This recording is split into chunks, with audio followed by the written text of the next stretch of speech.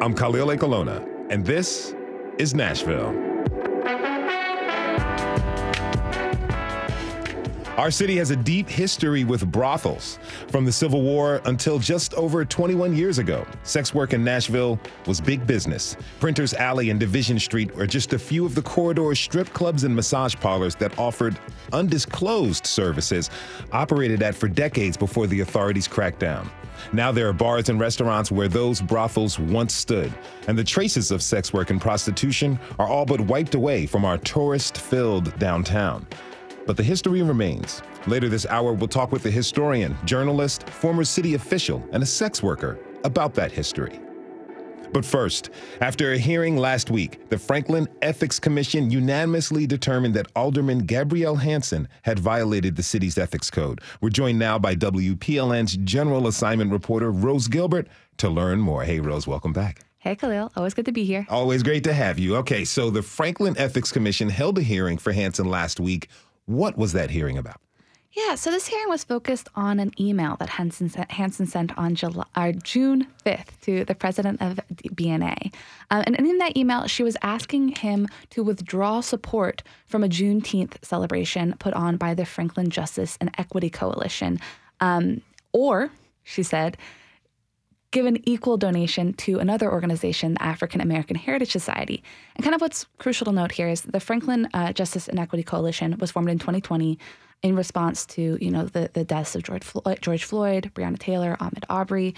And Hansen kind of from the beginning really saw them as a very radical group.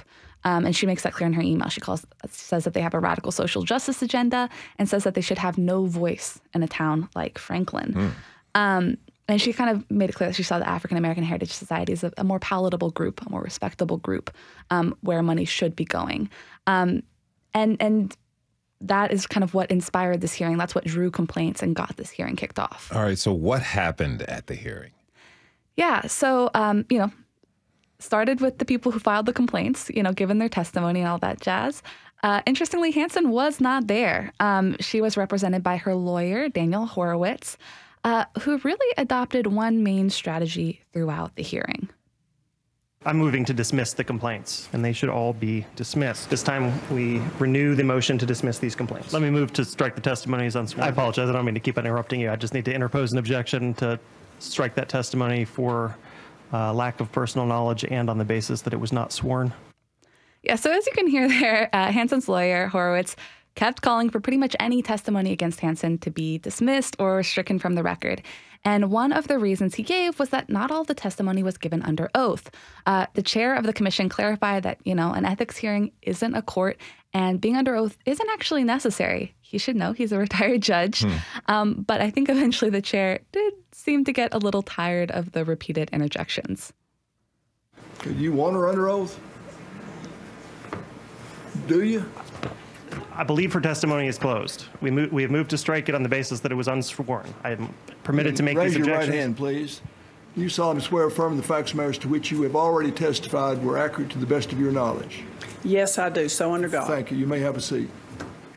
So that's the chair of the commission kind of retroactively putting one of the complainants, Peggy Kingsbury, under oath to kind of satisfy the lawyer's concerns there. So how did they ultimately determine that she had violated the ethics code?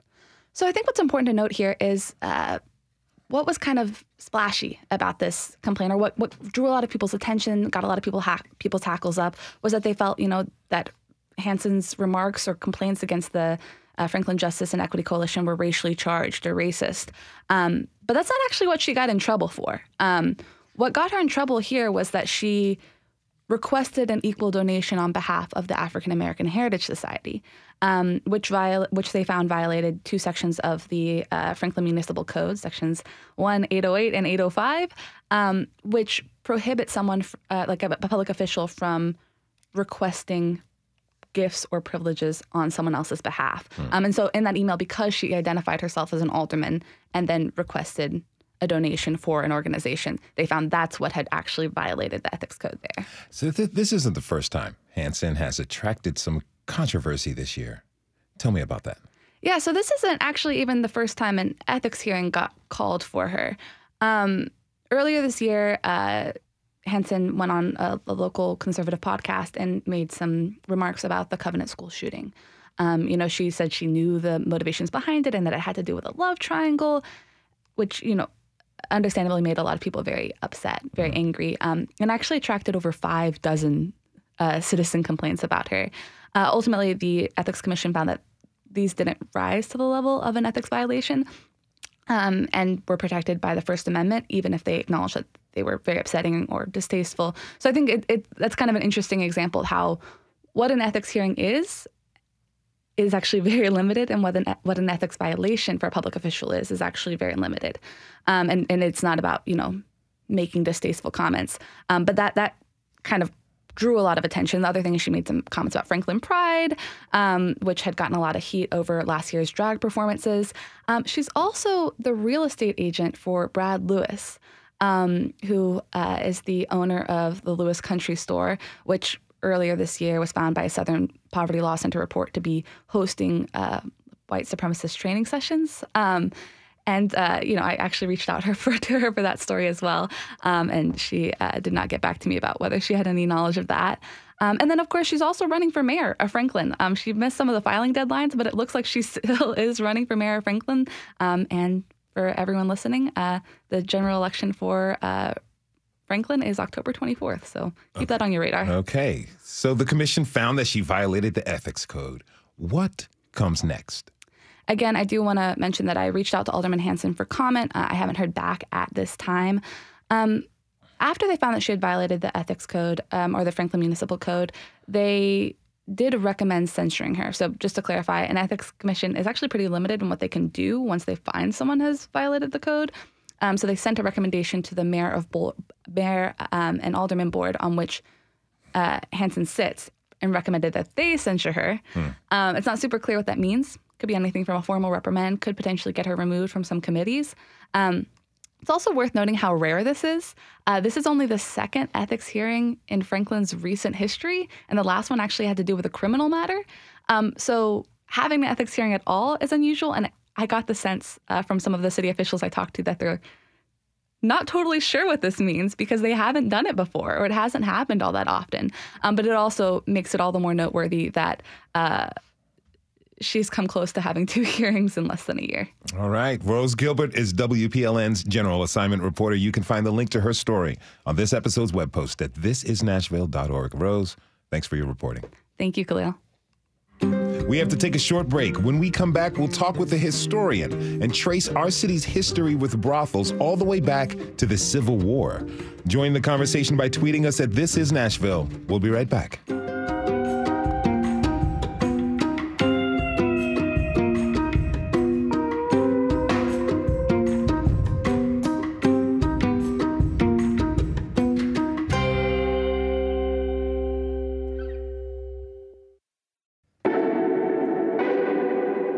I'm Khalil Colonna, and this is Nashville.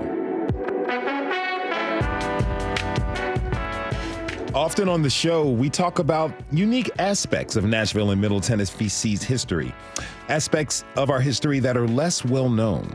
One of those aspects is our city's history with brothels. It's believed that Nashville was the first city in the United States to legalize prostitution. Now, that didn't last long, but the subsequent outlawing of prostitution didn't shut the industry down. In fact, it thrived in the shadows, taking on new forms with each attempt to drive it out.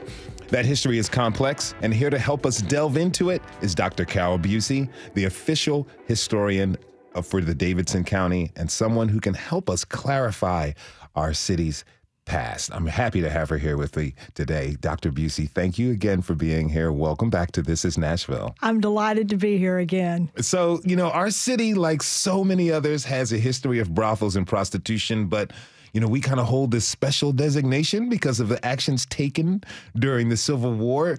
Okay, take us back to that time.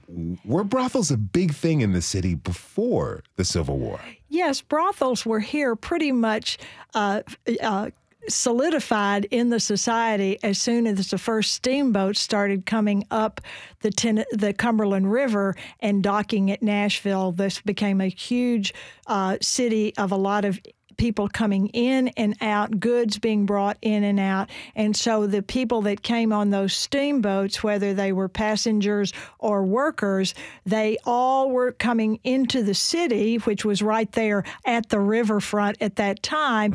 And men primarily were looking for sex. And so brothels were around from the very beginning. And there were two areas. The brothels always seemed to get located in the very poorest parts of town. And so there were two areas where prostitution and brothels were in existence before the Civil War. One was the area called Black Bottom, which was south of Broadway, butting the river and then going down several blocks. And it was called Black Bottom, not for racial reasons, but because the land there was low and it often flooded any time the river rose. And so that was why because the mud made it so muddy. And of course, that was where poor people were confined more or less to live because they couldn't afford anywhere else. And so as the steamboat begins bringing immigrants into the city,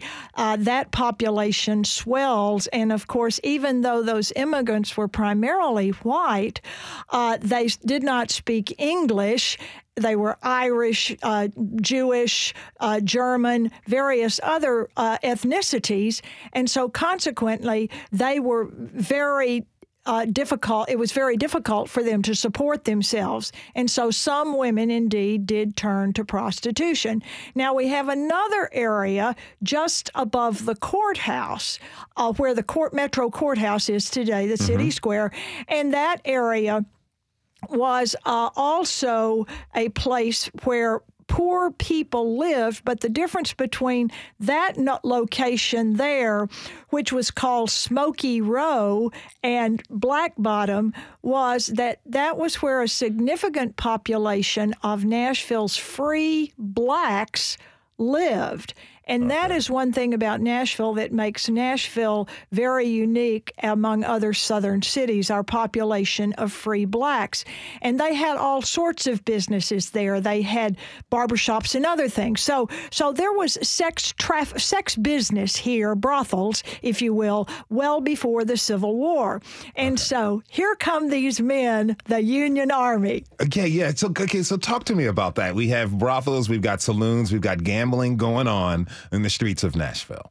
Then the Civil War takes place. The Union Army comes in. What happened during the war that led to prostitution being legalized? What did the Union Army do? Well, they tried several things, but they finally found the best remedy, which was legalization of prostitution. Most Nashvillians don't know that Nashville was occupied by the Union Army from February 1862 to the end of the Civil War in April 1865. And as a result of that, there were soldiers on the streets. Our capital was occupied by a group that ran the city, that Lincoln appointed Andrew Johnson, a former Tennessee senator, to become the military governor of the state. And so here is General Rosecrans, who is bringing soldiers in and out, and he thinks this is a city. It's a very healthy place to be. We have a lot of churches. But indeed, the prostitution business flourished. So they tried one thing that didn't work. It famously failed, and that was that they found a relatively new steamboat down at the dock that hadn't been used and certainly wasn't being used after the Union Army came in. And so that was called the Idaho. And they rounded up all of these women and then put them on this boat and took them to Louisville. You go upstream, up the Cumberland to the Ohio, and then upstream to Louisville, Kentucky. Okay. Now, as a result of that, they thought they would just drop these women off, if you will. But Louisville said, no, they're not getting off the boat. Okay. So they then had to go further up the river to Cincinnati.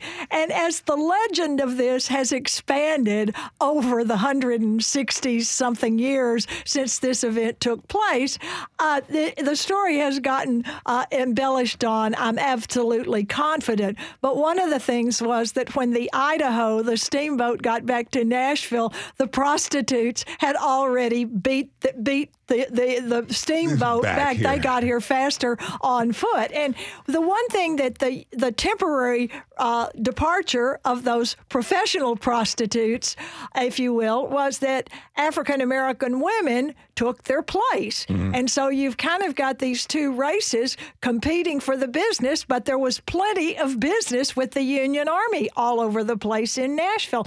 Nashville was really one of the safest places to be during the Civil War if you took the Pledge of Allegiance to the Union Army after they got here.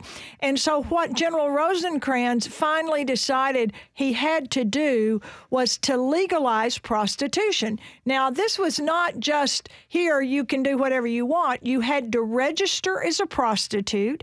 You had to pay a fee for that. And then every week, you had to have a medical exam, because the one thing he was afraid of was that prostitution spread diseases, and he did not want his soldiers unfit to go to battle. Okay, so we're in this place where supply meets the demand, so to speak, and so now there's these regulatory codes for, houses of ill repute, if you will, happening. Okay, so I'm question, the United States Army was just okay with all of this?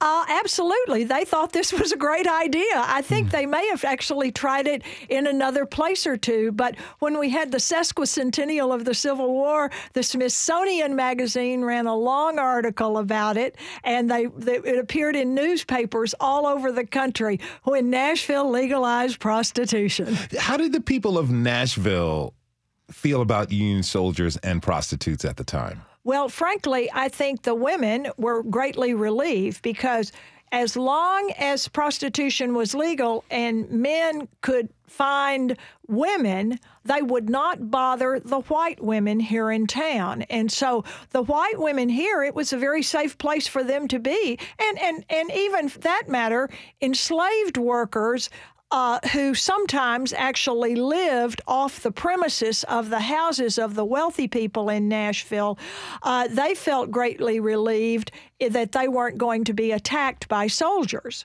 If you're just tuning in, this is Nashville, and I'm your host, Khalil Lekalona. We're talking this hour about our city's history with brothels and prostitution with Dr. Carol Busey. You can tweet us your comments at This Is Nashville. Okay, so you talked to our producer about General Rosecrans. You mentioned him earlier, who wanted to remove the prostitutes, and he took them back. He took them to Louisville. We understand how that famously failed. They quickly got back here. Talk to me about what happened after the Union Army left Nashville in 1865. 1865, pardon me. How was prostitution made illegal again here?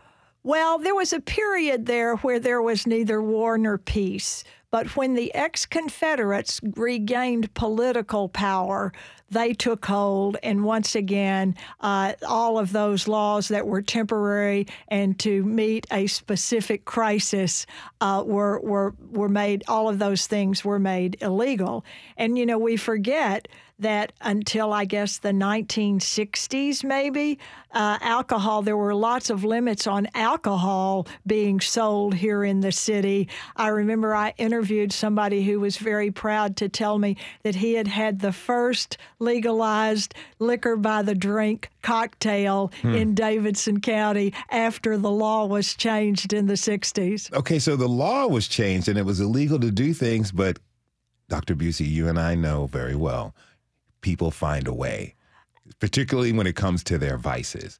So the brothels just kind of went underground in their operations during all this time? Absolutely. And there were still brothels. They got a little more sophisticated in the 1880s and 90s and up through about 1930, because you have a street downtown that is kind of known as Gentleman's Row, and there were some places where you could gamble down there, and everybody in town knew what was going on there. There were a couple of hotels, the Climax and the Noel were down there, and right at the corner of 4th and Church was the Maxwell House Hotel, which took dinner reservations for the city's elite. And so they created a back door on Church Street so that the dignified white women would not have to see all the riffraff of what was really going on 4th Avenue. Interesting. The Climax Hotel, they weren't really trying to make that a secret. No, that doesn't sound too subtle, does it? No, not at all. Okay, so you talked about, so the women didn't want to be seeing the riffraff going in and out of these establishments. In what ways did the women of Nashville react to all of this happening? Well, the women have always reacted with the church women coming together to solve what they see as social problems. First, it was orphans in the 1830s who had nowhere to go if both their parents were dead. They created an orphanage.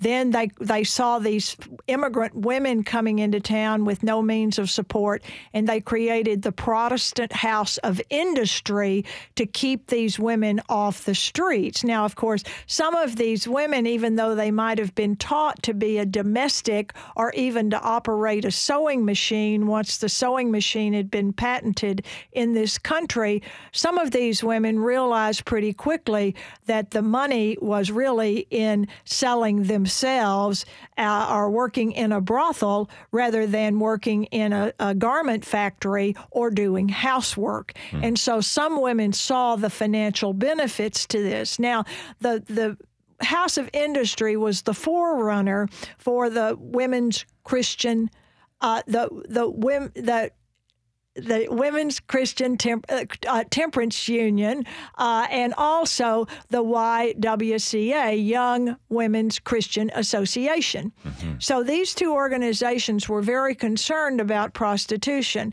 The WCTU, the temperance group, thought that alcohol led men to chase prostitutes. And this was very much a women versus men kind of thing here. And so the YWCA ran a campaign for funding and bought the House of Industry's old property, which wasn't being used, on Vine Street, and then they built the YWCA. And so it was housing for girls, and it really thrived up until World War II, and then these girls wanted to move to apartments. Okay. Now, how did the city's growth, how did urban renewal impact brothels and their kind of stronghold in the city? Well, urban renewal is now being looked at through a different lens because it was sold to the city in the 50s after World War II as it's going to make the city better. And you're removing spots that were identified by the people who run the government and the citizens as blighted. And so in particular, the whole area north of the state capitol and even some of the areas around were poor neighborhoods, and that is where prostitution and gambling certainly thrived during that period. And so the idea of urban renewal was to take out all of that and then make it look better. And so what they didn't realize urban renewal was doing, they never looked at the downside, which was destroying some black neighborhoods. And downtown Nashville had a thriving black business community that was pretty much dissipated by urban renewal when the decision was made to build what was the municipal auditorium there very close to the courthouse. And so urban renewal played a big part, and to some degree, the prostitution, but brothels moved to East Nashville and then to Dickerson Road. Well, now Dickerson Road is becoming rehabilitated, and so where the next area will be, I think it will be all disseminated throughout all of districts, all councilmanic districts in Davidson County. Okay, I want to ask you real quick. We only have about just a minute left. For all these moves that took place, the industry still survived. What does that history tell you about our city?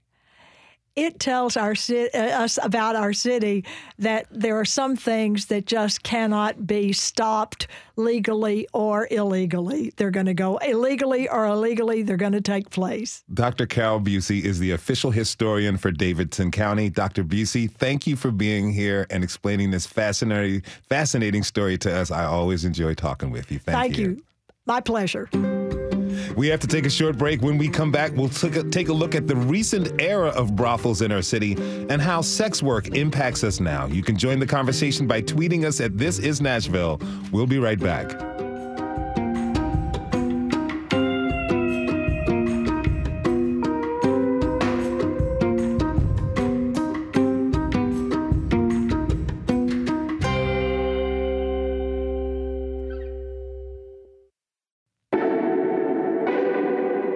I'm Khalil Ekulona, and this is Nashville. Before the break, we learned about Nashville's history with brothels and prostitution.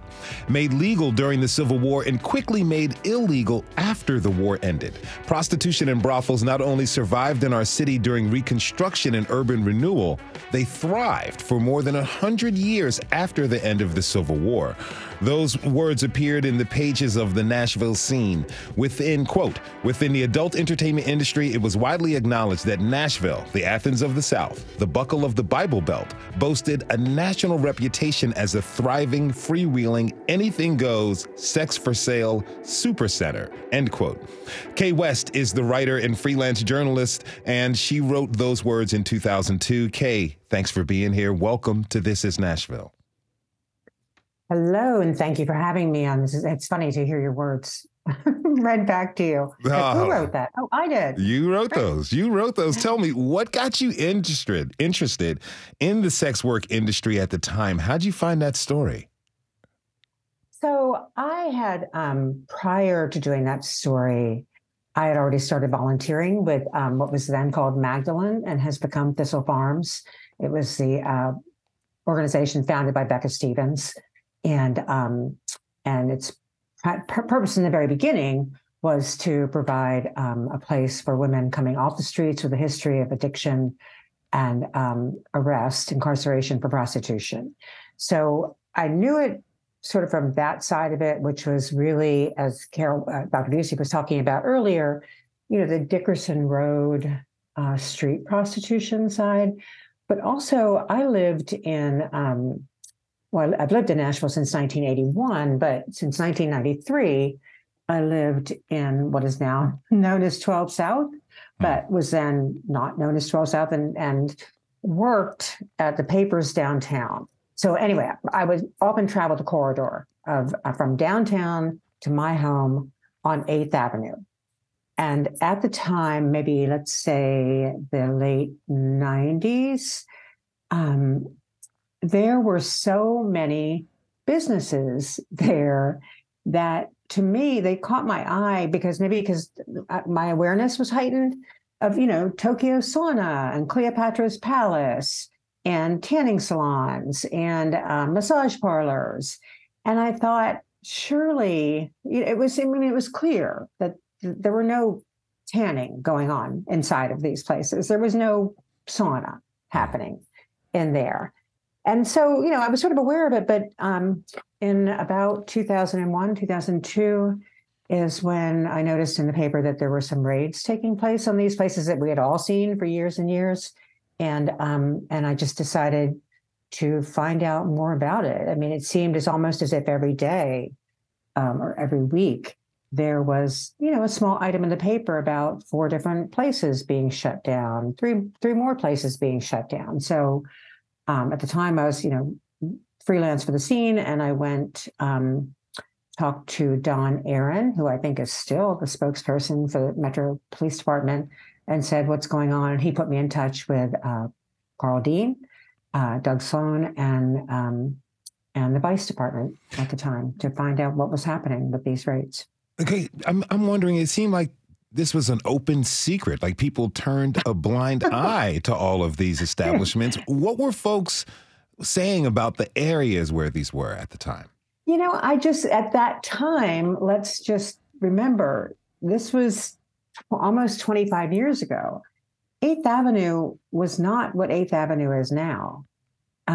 It was, gritty, and there weren't restaurants, there weren't residential places. There was, from downtown, there was sort of Cummins Station, and then you would go south on 8th Avenue, and you would pass by many of these places, and, pawn shops and liquor stores and used car places and, medical clinics and plasma selling places. It was like any of the other sort of gritty, Nolensville Road, Charlotte Pike, what those roads were, those sort of arteries, those gritty, like on the outer border of the city, those sort of gritty arteries were. And I don't think people looked. I think if they didn't know they were there, they didn't really see them. If they knew what they were looking for, they would find them, as many of the men who frequented the places did. In your piece, you talk about two publications that I think helped people find them: the Nashville Times and Extreme Night. These were those were free publications at the time, right? They were free publications, and they advertised private services as well. But all of these places had ads in those publications, and for years, after I wrote this story and had been on several of these raids with the police department, I had a pen. Some of these places had swag, which is just so great. I had a pen for years from, I can't remember if it was, I think it was Dottie's. But, Dottie's and Kathy, Tokyo Sauna was right on 8th Avenue. There was nothing hiding it. I don't know if people, I just don't think people who were driving from, work downtown to homes in Green Hills or Brentwood or wherever they were headed on 8th Avenue really saw it, or if they saw it, took notice of it. Now, what ignited the process in 2002 where the police started cracking down on the brothels? I think it was a combination of things. It had become increasingly, as I said in the story, there were many strip clubs downtown at that time, many strip clubs. Nude dancing was legal as long as it was within the adult entertainment overlay, which was sort of a crazily drawn, border that encompassed a lot of downtown, a lot of South Sobro. But the places that had opened, like Tokyo Sauna, like Private Dancer, they were permitted to do nude dancing, but what was always illegal was prostitution. I think what ignited it was, I can't recall exactly when development south of Broadway began in Nashville, probably, 20 some years ago. And as that area became a place where developers and visionaries, this was in 2000, the very first restaurant opened in the Gulch. The Gulch at that time was nothing but a railroad yard. So, and you look at the Gulch now. And so if you look at Sobro now, compared to what it was then, and so it would not do to have places like that on that corridor, and within that overlay. And I don't even, I'm sorry, I'm not well versed enough to know if there is still an adult entertainment overlay. I sort of suspect no, because all of the, strip clubs have closed. all of those places certainly. A lot of things have closed, and the city has definitely, let's say, gotten a cosmetic facelift, and the perception has changed. My next guest is the founder of Intimacy Architect, a healing program, a way to destigmatize sex work and bring sexual healing. I'd like to introduce Ira Zazir to the show. Ira, thank you so much for being with us. Thank you. Thank you for having me. You know, sometimes reporting on this kind of stuff is somewhat sensationalized. You know, people are like, oh, that's salacious, I want to pay attention to it. But tell us, what are some of the misconceptions that people have these days about sex workers? I think the idea that it's solely transactional and someone is selling their body. I think there are consenting adults making choices about what they're doing for work, for how they are exchanging their time and energy and resources.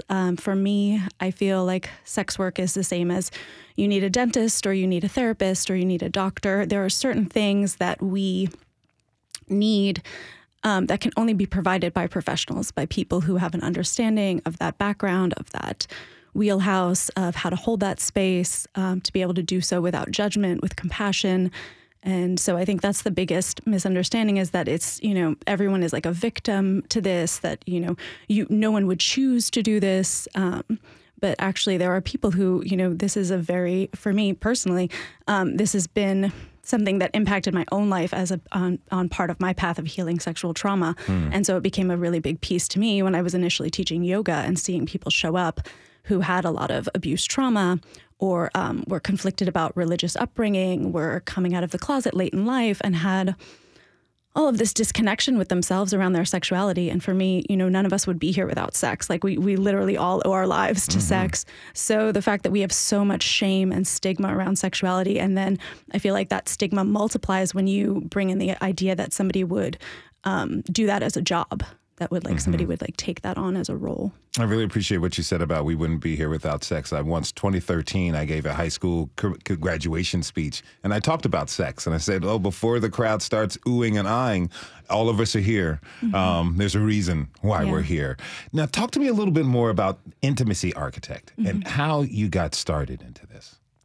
Intimacy Architect really grew, I feel like, out of the universe, people showing up at my door. You know, when I was initially teaching yoga, there just was a really big overlap. People would be in, you know, a child's pose and then start crying about something that happened, and they weren't able to tell anybody, and they just felt really stuck, and they had tried therapy or other modalities.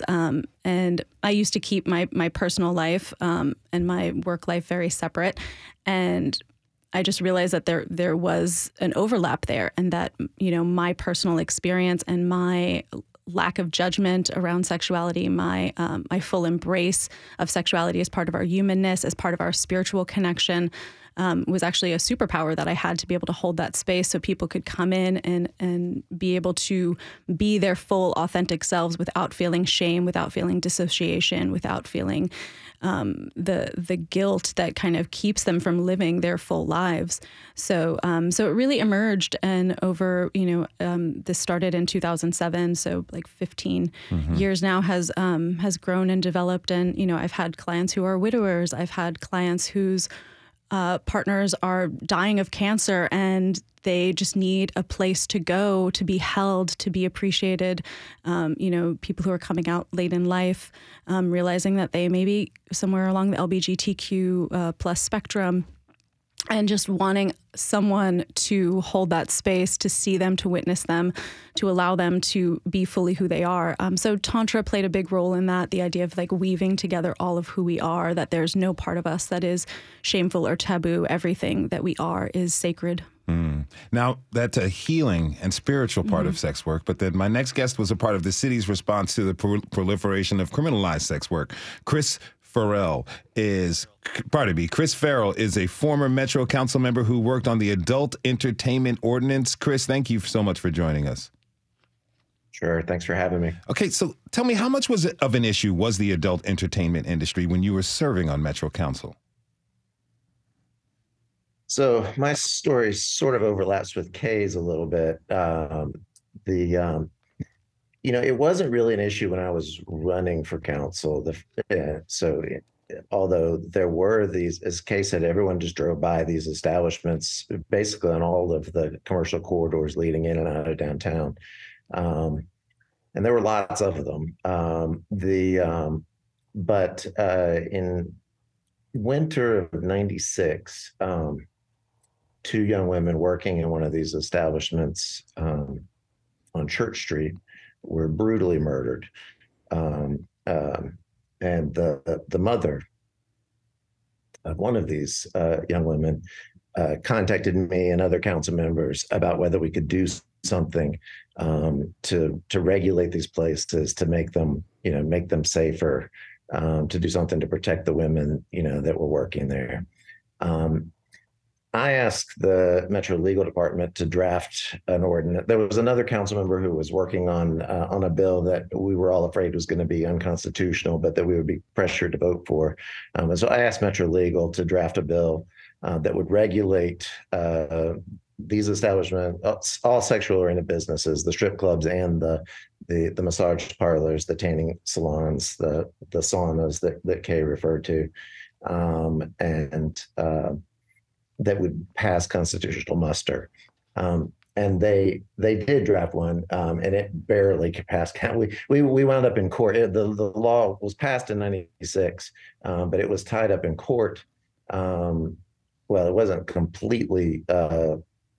It didn't completely come out from under court order for about a decade, but there was an injunction against it until 2002, which is actually the timing that Kay was talking about when the police started then enforcing that law. Was that it was under injunction for 6 years. Who was fighting this, and on what grounds were they fighting it? Well, the lawsuit was Deja Vu versus Metropolitan Government of Davidson County. So. It was the strip clubs mostly were funding the fight. The entities that was mostly aimed at were much smaller and more dangerous and seedier kind of places. Well, what were you trying to eradicate? But it also affected the strip clubs as well. What were you looking to eradicate in the city's adult entertainment industry with those more kind of salacious and shady operations? Those unsafe, sort of environments that Kay was talking about, the saunas, the massage parlors, those kind of establishments that lined 8th Avenue and 12th Avenue and Church Street and other of the main corridors in and out of downtown. Now, Kay, you were able to go with police when they raided the establishments. Can you tell us what you saw? I was, and I want to add to what Chris is saying. First, I want to say, I really admire and respect what she's doing. But I want to add to what Chris said about I wrote a story years later about the tanning salon murders, as they were called. It was just so striking to me. Those girls were like 18 and 19 years old. They were college. It was just that they were left so unprotected in that establishment. And that's what I found in these raids that I went on, was here are women, young women, working in the establishments. They're, most of the time that they're in these places, they're naked or half naked or barely clothed and barefoot. And there is no security. The owners aren't on site.